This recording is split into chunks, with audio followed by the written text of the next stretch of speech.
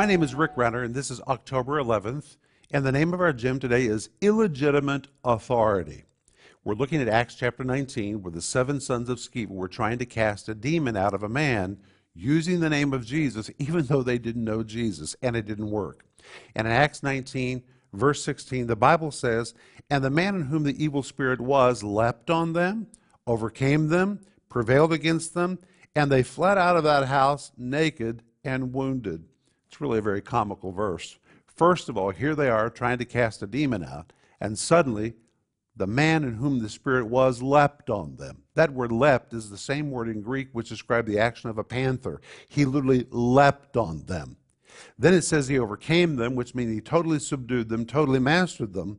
He prevailed against them, the Greek word which means he crushed them, and they fled out of the house naked, literally meaning naked, and wounded. The word wounded, the Greek word traumatizo, where we get the word for traumatized.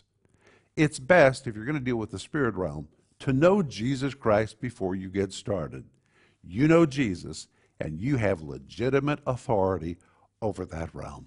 That's what I want you to think about today.